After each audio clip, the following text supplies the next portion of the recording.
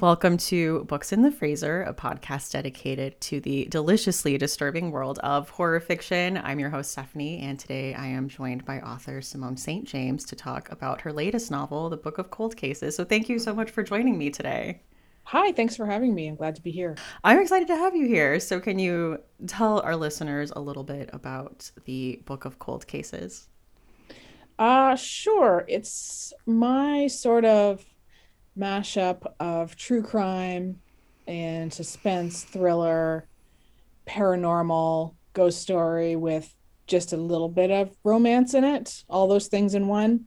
And it's basically the story of a infamous serial murder case from the 70s, which is one I made up, not a real case.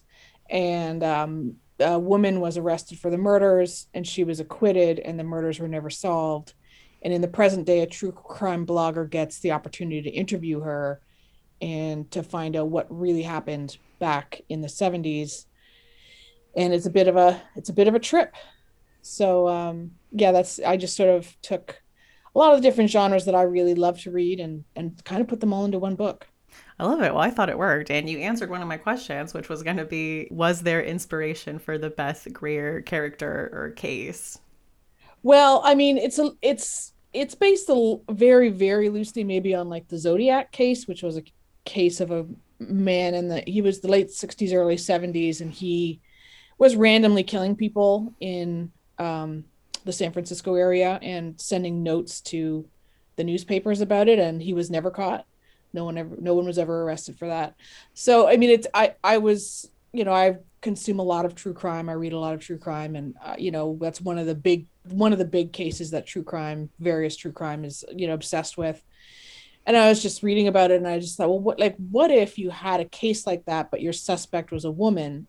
And I realized that it isn't just a simple flip. Like if your suspect is a woman, everything about that story Yeah. changes. Like everything, like how it's investigated, how it's written about in the media, how it's presented in the courts, how it's seen by the public. Like every single thing changes about it, and that really fascinated me. So I decided I would write sort of through all the ways that it changes things. But of course, I can just use a fictional case, so it's set up whoever I need it to be.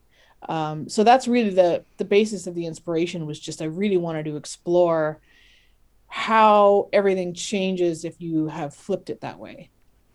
It's very interesting. Okay, yeah, now that you say that, I do see that with like the notes that were left at the crime Yeah, it's a little scene. bit Zodiac like, and there's even like the in the book, someone has written a book called "Who was she the female Zodiac" or something like that. Oh, yeah.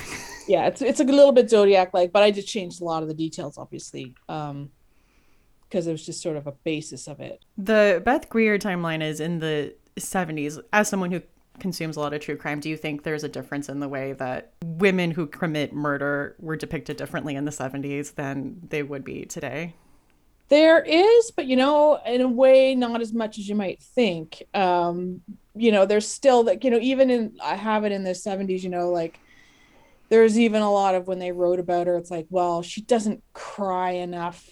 She doesn't seem sad enough. Like there's a lot of judging whether she behaves the way a woman is supposed to behave. And I think if you had that case today, you still get a lot of that. Like she doesn't seem to be too sad, or she's is sad enough, or too sad, or crying too much, or I think it's phony. And there's a lot of that sort of women get judged that way. So, in a way, yes, things are different, would be different, but in a lot of ways, kind of not.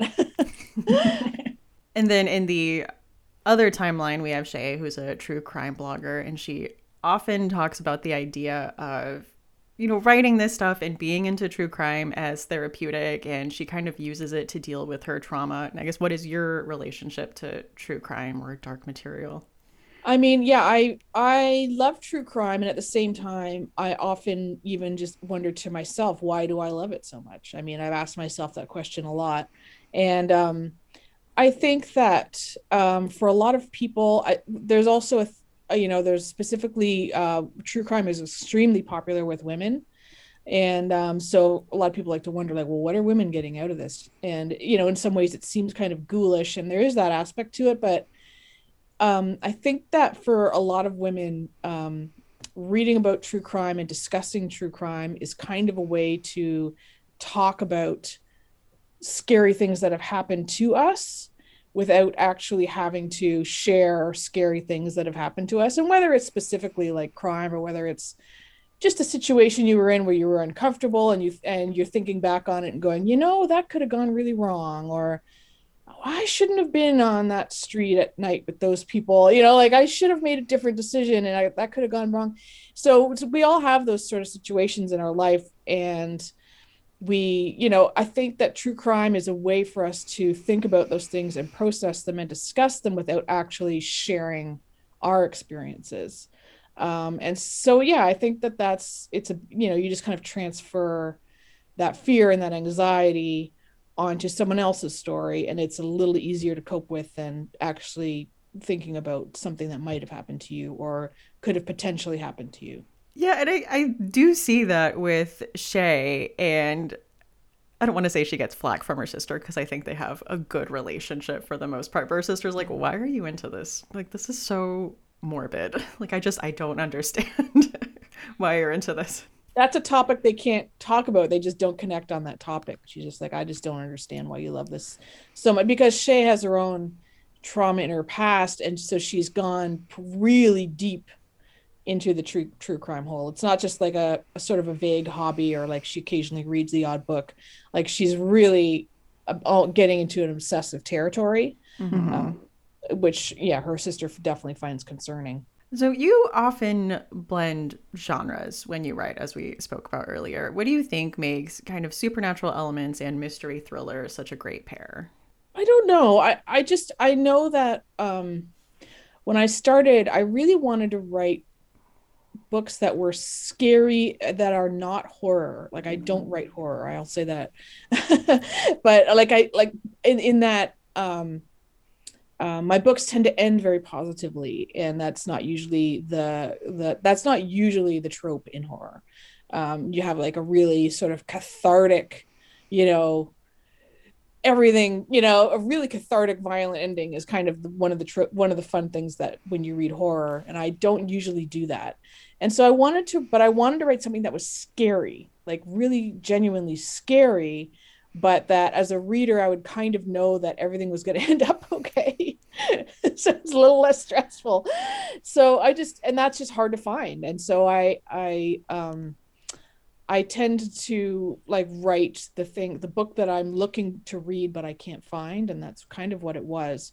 So I definitely wanted to write ghost stories. I wanted them to be like supernatural. It's not a question. It's not a question of, is this just somebody's psychosis? Is this maybe not happening? Like it's happening. Like the supernatural stuff in my books is happening. It's quite dangerous. It's quite scary, but I wanted that, but I also wanted some softer elements to it. I always put a romance subplot in my books, which is almost a really rare and pure horror. So I just wanted to blend things sort of to my own taste, my own reading taste. And nobody was writing it, so I had to write it myself. Well, I love that. You see something in the world that you fill a need that's in the world, And when I wrote my first book, before I had an agent, before I had a contract, and I was like, look, if I am the only person who wants to read this, then so be it. But I want to read it. So even if I'm the only person who ever reads it, at least I satisfied myself. Yeah.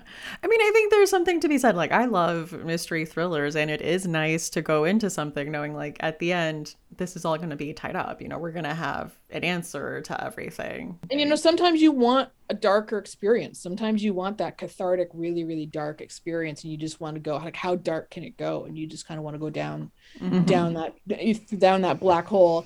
But other times you don't. Other times, or at least I don't. Other times I just want it to. I feel like I want to feel like I'm going to land somewhere that that is a little happier. Well, yeah. I mean, there's a big range within the mystery thriller genre, from like the cozy, quaint small town mysteries, which I also like. They have their place, and the, really dark, violent. Right. Yeah, yeah. There's definitely something out there for everyone. What is your history with the spooky? Like, have you always really been into ghost stories? Well, it's started when I started reading Stephen King when I was about 11 or 12, at least. So I have an older brother, and he had Stephen King books on his bookshelf, and I would raid my brother's bookshelf, and my parents paid no attention to what I was reading. So so that worked out great for me because I got to read way stuff that I should not have been reading at all. So I've always Stephen King is one of my big influences, as so many writers today working today actually are influenced by Stephen King. um I personally, like, I don't have I've never seen a ghost personally. I've never experienced that, but my whole thing is that I think it's possible. I think anything is possible. And my books are all about, like, well, is it possible? Is it possible that this, what, this thing with you think maybe it isn't real? What if it was? What if, and I really like exploring that area of possibility, that almost anything is possible. um I just find that really fun to write about. I find it really fun to go down those different corridors and take all those left turns and think about what's possible and write about, well, what if it was real? Then what would happen? Well, then what would your characters do? And that's the fun of it for me. Yeah. Well, I mean, speaking of that, what do you start with first when you're writing a book? I mean, I'm assuming a mystery. Like, how does that get planned out? Do you know the ending going into that? Is it just a premise at first? Like, how does that start? Yeah, at first it's always a question, right? In my mind, like the very first part of the idea is, if you had, again, like say with this book, well, what if you had this case and maybe this woman is a serial killer? Well, and then even in my mind at first, the question is, well, is she a serial killer? Like, did she do it? Did she not do it? What happened? Like, what happened? So I want to, when I first get the first concept, I want to know what happened. I want to know what the truth is. So it always starts with a question for me. And characters show up very, very soon in that process. I think about these people, and I think about what kind of secrets they're hiding, and then I think about, well, what I really want to know the answer to this. And so as I build the story out, I come up with sometimes a couple of different solutions to the mystery, and um, you know get rid of the ones that don't work. When I'm writing, I do know the answer to the mystery. I kind of know, like, I know sort of where it's going. I don't have everything outlined chapter by chapter for sure. I don't have every character nailed all the way down. A lot of stuff comes out in the writing, but I have a general sense of what the answer is as I start writing. Interesting. Yeah. Well, I was going to ask when you spoke about it earlier, but what was your first Stephen King book?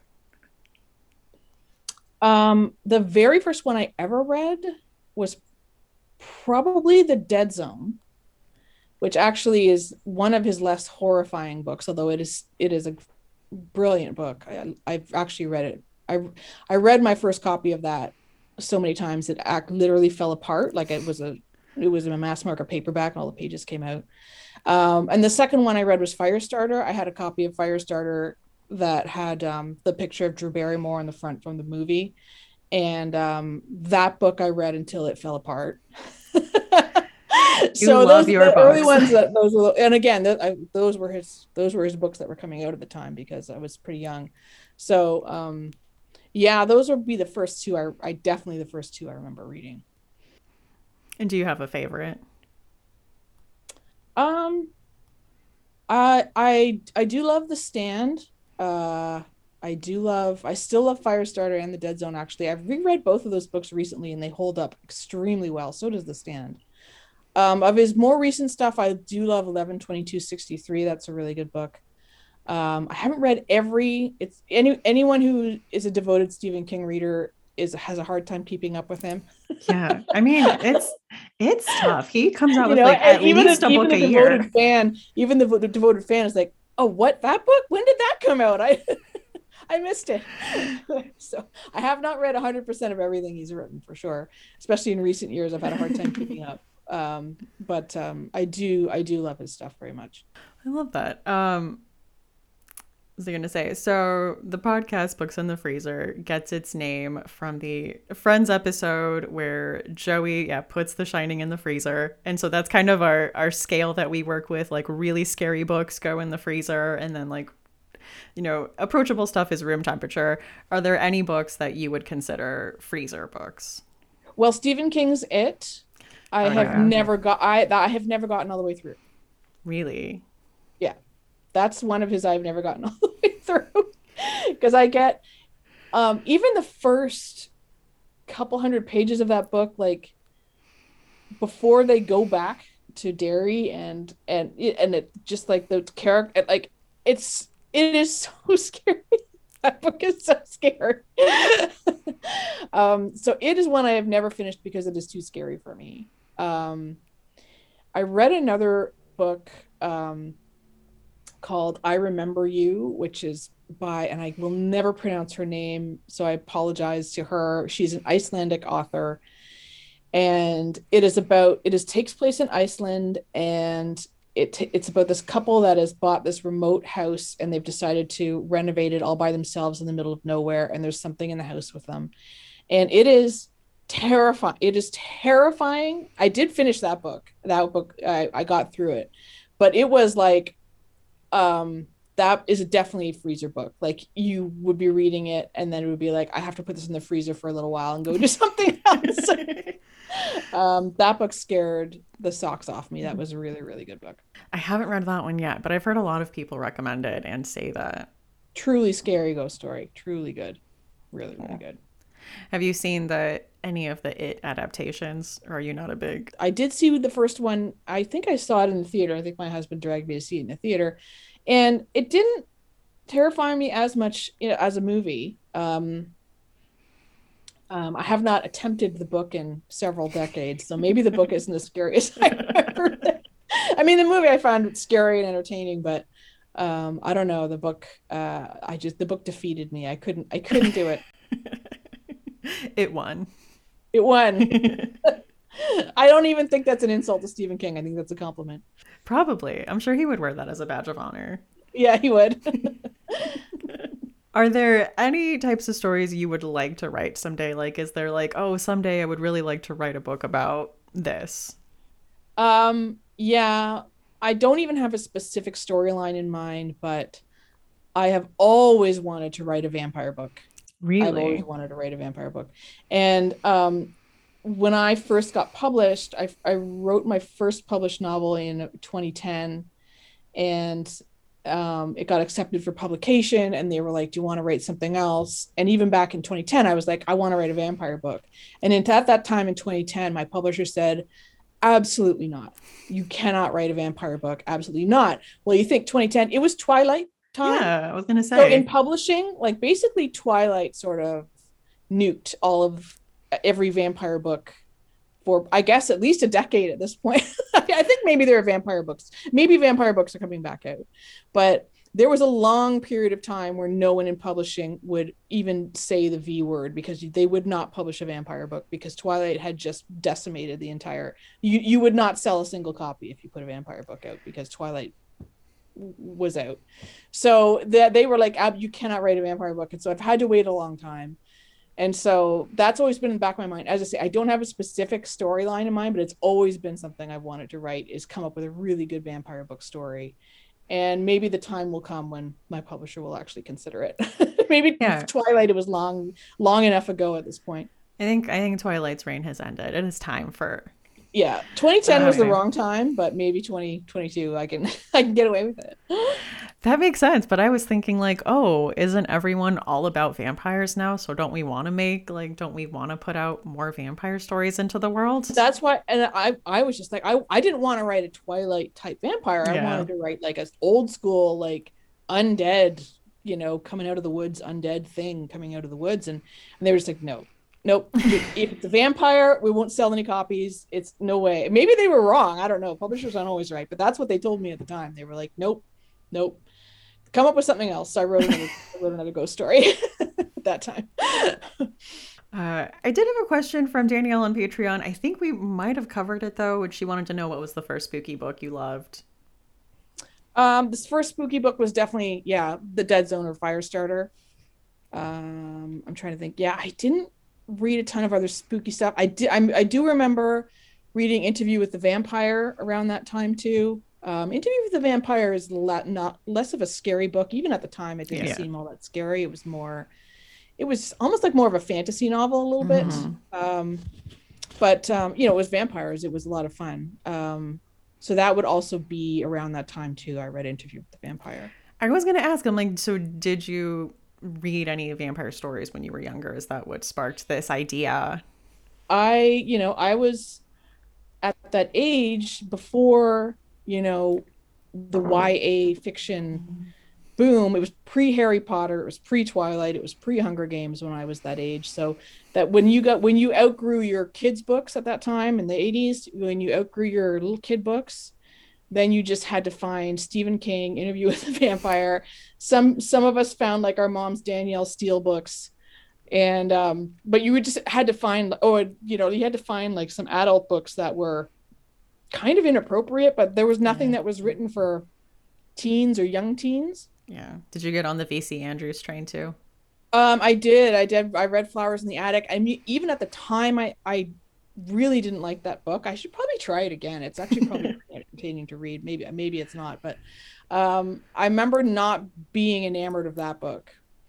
But I do remember liking Interview with the Vampire, and then I read Vampire Lestat, and I this is so long ago, but I remember even at the time, there's a point in that book where Lestat becomes like a rock star. Yep. Even at that point, I was like, this doesn't. I'm not buying it. It was really weird. I mean, it's a bit of a trip. That book is a bit of a trip, and then I think the series lost me after that book. I think that's where I dropped off too. I just didn't. I was like, really? I don't know about that. Anyway, I mean, I didn't have an issue with that though. I guess because I had seen Queen of the Damned before going into the Vampire Lestat, so I think I was prepared for the like, and then we become a rock star. That's just what happens. I know, yeah, and like as a writer, you just go, well, kudos to Anne Rice, who was just like, this is my plot. This is the plot, and take it or leave it. So I'm just writing it, just, and you're gonna buy it. You know what? And people did. Yes. Like, I actually just rewatched Interview with the Vampire last night, and I was like, this holds up. Yeah, the movie holds up. I think so. Yeah. Theater. Yeah, I definitely saw it in the theater. So, are you working on anything now? Yes, there is another book that will be coming. I can't say too much yet because we have to nail down all the details. But yes, there is another book coming. Well, that's exciting. Yeah, yeah. It's a little bit of it's this next book has a good dose of let's just say it has a good dose of X-Files in it, which is Ooh. another one of my influences growing up. I mean, that was more of my college years, not my childhood years, but yeah, definitely has a bit of a dose of that in it. Love that. I was also watching that earlier this week, so I'm Oh, here for X-Files it. holds up. I mean, the visual effects don't Yeah. yet, but the acting and the lines and a Uh-huh. lot of the episodes hold up incredibly well. Yes, I think that too. Like, I'll be watching it and it'll get to the end credits, and I'm like, it's so good. I It's so good. No And you complaints. just got that back and forth, the Scully and Mulder back and forth, and you're like, this is still so good. Like they're both so good, and the chemistry is so good, and the dialogue is so good between those two, and it's just so watchable. It's so much fun. It absolutely is. Yeah, the visual effects. One time I was watching it and my husband came home and I think it was the Darkness Falls episode, but it was just the weird like early computer effects and my husband was like, "What is this?" I know. I know. And one of the beautiful things about X Files too is that, Gillian Anderson, one of the most beautiful women in the planet. And she's in those boxy suits, like, and they like the entire series, like she is in those boxy suits the entire series. Like they never did like an episode where it's like, oh, they have to investigate a case at the beach, and so Scully has to wear a bikini, like, and like a lot of, if you had a woman that beautiful in your show in the '90s, you'd think a lot of shows would be tempted to do that. It was like, nope, She's wearing her suits. Scully does not wear anything but those suits, and that's it. That is funny. Yeah, I guess the business wear of the 90s. Because I was thinking back to even procedural shows that I liked in the 2000s. And when they had a hot lady on the cast, it's like, yeah, she would show up to the crime scene in heels and like, a really tight blouse. And it's like, yeah, I'm the hot cop. They wear like, tight jeans and yeah, Scully did not wear tight jeans. It's pretty great. Pretty bold fashion move. Yeah, and I mean, we still recognize that she is drop dead gorgeous. Oh my God. She did not need to wear, she did not need to wear from the neck down. You don't need to see her. She's so beautiful. Right. Well, one of the traditions that we have on the podcast is to ask our guests for a chilling obsession. So this is something in horror or spookiness that you've been enjoying lately. Easy one. Very, very easy. Midnight Mass on Netflix. Blew me away. I loved it. Loved it. Have watched it twice. Well, I have no doubt I will watch it again. Absolutely adored Midnight Mass. So good. It is good. Mike Flanagan just like hits it out of the park with these series. I love everything he does. I've watched all of his, all the series, and I've watched Doctor Sleep. Doctor Sleep is so good. Mm-hmm. I would say it's a tough thing, but Midnight Mass is my favorite thing he's made so far. Really? In my opinion, my favorite. But he's working on something else right now, so that could easily change. Yeah, he's doing the Follow the House of Usher. He is. He also has like a Goosebumps type project, I think. Christopher Pike, yeah. Yeah. Yes, that's right. So, he's far from finished, so I'm sure he'll come up with something even better. But at the moment, Midnight Mass is my favorite thing he's done. I thought it was fantastic. Yeah, that's a great one. The other tradition that we have on the podcast is to ask guests for a final girl song. So this is the song that would be playing if you were the final girl at the end of a horror movie. Okay, I'm gonna go bold. I'm gonna go with Paradise City by Guns N' Roses. It's gonna be my final girl song. I love it. So this is this like covered in Blood Victorious, or is this like fighting off the bad guys? Yeah, I think it's fighting off the bad guys and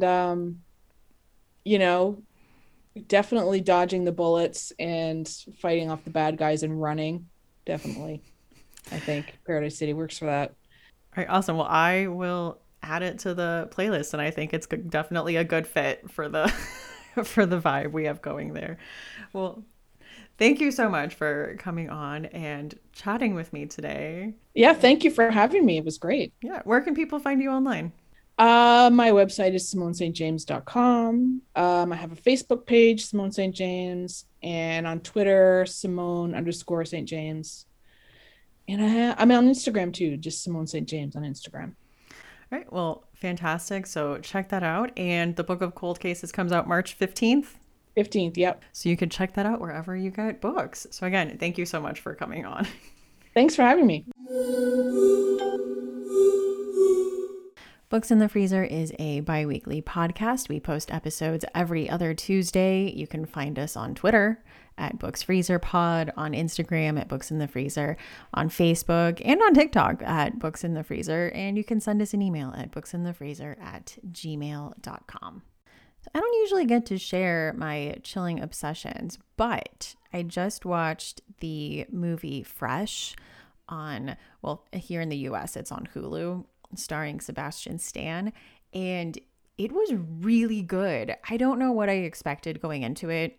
I honestly kind of put it on just to have it on in the background while I was doing other things, but I realized I had stopped doing other things and was just sitting down watching the movie. It was so entertaining. I honestly don't want to say too much about it because it just is best to go in completely blind and just know that I recommend it. That is my chilling obsession this week. So if you've watched Fresh, definitely let me know what you've thought of it, or let me know what you've been enjoying this week. What is your chilling obsession? But ending with some housekeeping. So if you would like to support the podcast, there are like a few ways to do that. I would say the main way is to become a Patreon supporter. You go to patreon.com/booksinthefreezer And there is a $1, $3, and a $5 level, and a new annual option. So, like, instead of paying $1, $3, or $5 a month, you can pay a one-time fee, and I think you actually get a discount if you choose to go that way.